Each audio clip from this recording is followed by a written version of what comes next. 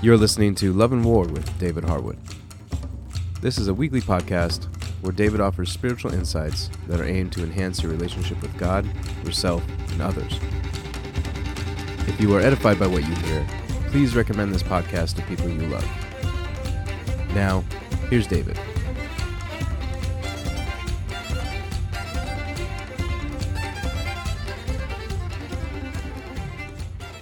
Let's review some terms as we go forward in developing a godly inner narrative. There is a meta-narrative. It is what we find in Scripture regarding the nature of our Creator and how He interacts with the cosmos. There are increasingly smaller narratives, for instance, the type of story one learns about the nation in which one lives. Movements have narratives. Families have narratives. The way others view you is a type of micro-narrative. The way you view yourself is your inner narrative. Any of the various stories can be prophetic narratives, interpreting these things from glimpses of God's point of view. Ultimately, all these interplaying lesser narratives are part of the tapestry of how God sees things. That is the absolutely true meta-narrative. We've established that how you view yourself, how you talk to yourself, is important to God. Therefore we pray, "Let the words of my mouth and the meditation of my heart be acceptable in your sight, O Lord, my rock and my redeemer." I have paraphrased this as, "Let the words of my mouth and my heart's deepest thoughts give your presence pleasure." We're continuing to present thoughts about how we speak to ourselves. Our last meditation was viewed through the window of a literal definition of the Greek word sapros. It means decaying or rotten. To help us in our inner narrative, the first thing we'll do is examine how the word may have evolved in its use and how many translators interpret it. Instead of rotten, sapros is variously translated from 7 different translations as unwholesome or foul or harmful, corrupt or evil. Still, I appreciate the Lexham English Bible's more literal translation and will continue to use rotten as the baseline definition of sapros. There is something to be said for timely, fresh communication that has not outlived its ripeness. In any event, the verses we're looking at prohibit certain forms of verbal interactions within the believing community. To refresh our memories, I'm going to read Ephesians chapter 4, verses 29 through 32 from the Lexham English Bible. "No rotten word must proceed from your mouth, but only something good for the building up of the need, in order that it may give grace to those who hear. And do not grieve the Holy Spirit of God, by whom you are sealed for the day of redemption. All bitterness and rage and wrath and clamor and abusive speech must be removed from you, together with all wickedness. Become kind toward one another, compassionate, forgiving one another, just as also God in Christ has forgiven you." Rotten speech's effect upon a community of believers is similar to the phenomenon of rot in the material world. When something decays and is in close proximity to that which is not rotten, the decay spreads.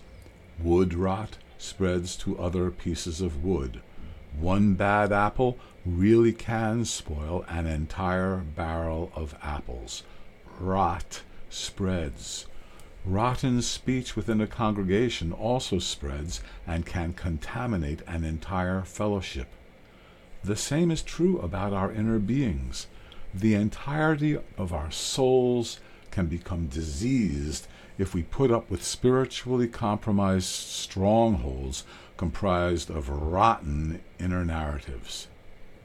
Doesn't the Messiah deserve a holy congregation? Do we want to belong to a healthy fellowship of disciples? If so, we must watch over our own and one another's speech. We are to edify one another by the power of the Holy Spirit, guided by the Word of God. This type of interaction gives the Messiah joy. The Holy Spirit is aware of and affected by the quality of our speech with one another. The same Spirit is affected by the nature of our inner speech about others and ourselves. We want our churches to be healthy. Do we want our souls to be healthy? If so, we need to become aware of how we speak about ourselves to ourselves.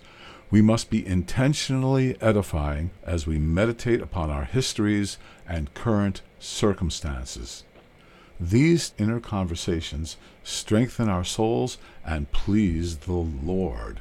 The Lord is worthy of our souls made whole. In Ephesians 4:29, we find that Paul followed up this prohibition by offering positive direction.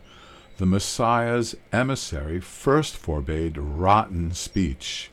He wrote, "No rotten word must proceed from your mouth." And then Paul wrote this, "But only something good for the building up of the need in order to give grace to those who hear." Here's an imaginary dialogue. Disciple. Excuse me, only something good? That seems constrictive. Mentor. Yes, only. Disciple. Well, that's pretty narrow. Mentor. Yes, it is.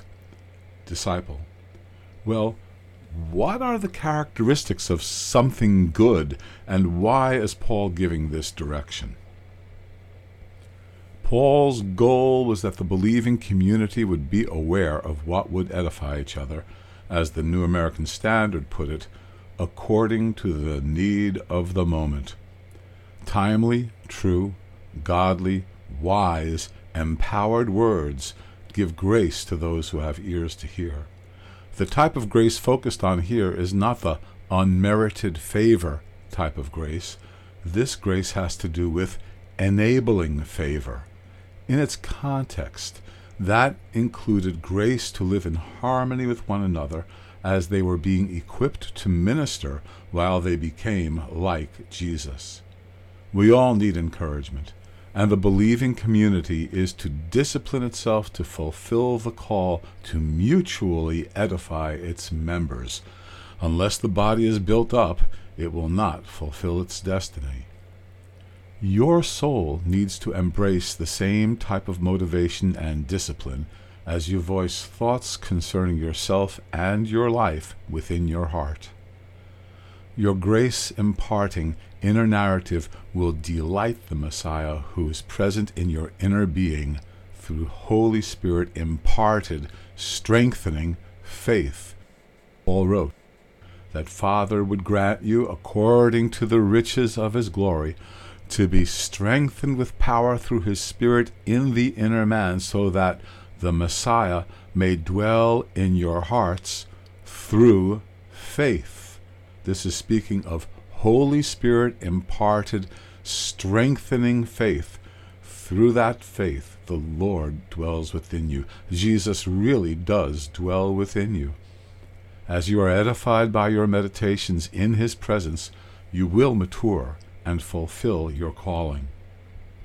Let's go back a bit and recall that Paul commanded the community to only communicate something good for the purpose of building up.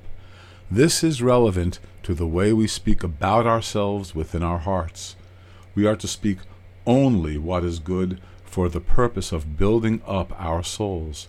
We are to learn to view our lives in the sight of the interpersonal God who lives in our heart in such a way that we edify ourselves.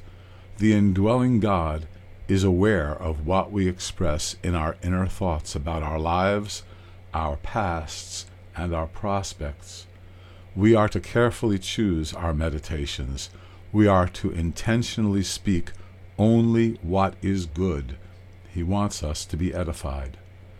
A community of Jesus followers who put this into practice will please the Lord. He is actively present in his community and witnesses the insightful, edifying love shared by the members of his body. If we speak within our souls to ourselves in a similar edifying fashion, we will bless God with our meditations, just like the maturing community of believers' relationships please God's Spirit. As with his interaction with the believing community's speech, so our heart's deepest thoughts are voiced in God's presence. We need God's help for this, so please pray. Lord, I want the words I speak to others and the words I speak in my heart to be intentionally good. In the same way I desire to impart enabling favor to others, I desire to edify myself. I need your help to be a source of strength for others. I need your help to edify myself as well. Help me only speak in my heart what is good concerning myself. As I do this, I know that I will give your presence pleasure, be personally edified, and bring wholeness into the lives of others.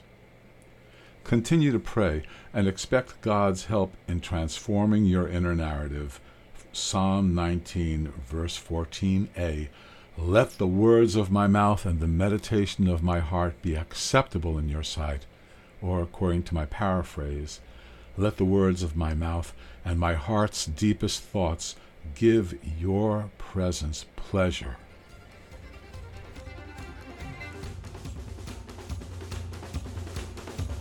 Love and War is written and presented by David Harwood. Editing is by David and Sam Iovino, who is also the producer and technical advisor for the podcast. David is the pastor of Restoration Fellowship in Glen Cove, New York, and the author of the books God's True Love and For the Sake of the Fathers. To purchase copies of David's books, please go to loveofgodproject.org.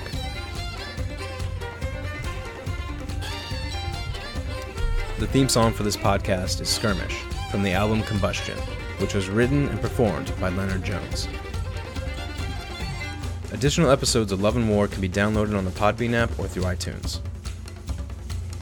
For more information on Love and War, Restoration Fellowship, God's True Love, or For the Sake of the Fathers, visit us on restorationfellowshipny.com, loveofgodproject.org, book.forthesakeofthefathers.com, or you can follow us on Facebook at Restoration Fellowship NY, Love of God Project, Love and War DH, and For the Sake of the Fathers. If you have any questions or comments, feel free to email David at loveandwar_dh@yahoo.com. As always, please remember to share Love and War and support us by leaving a positive review on iTunes and Podbean.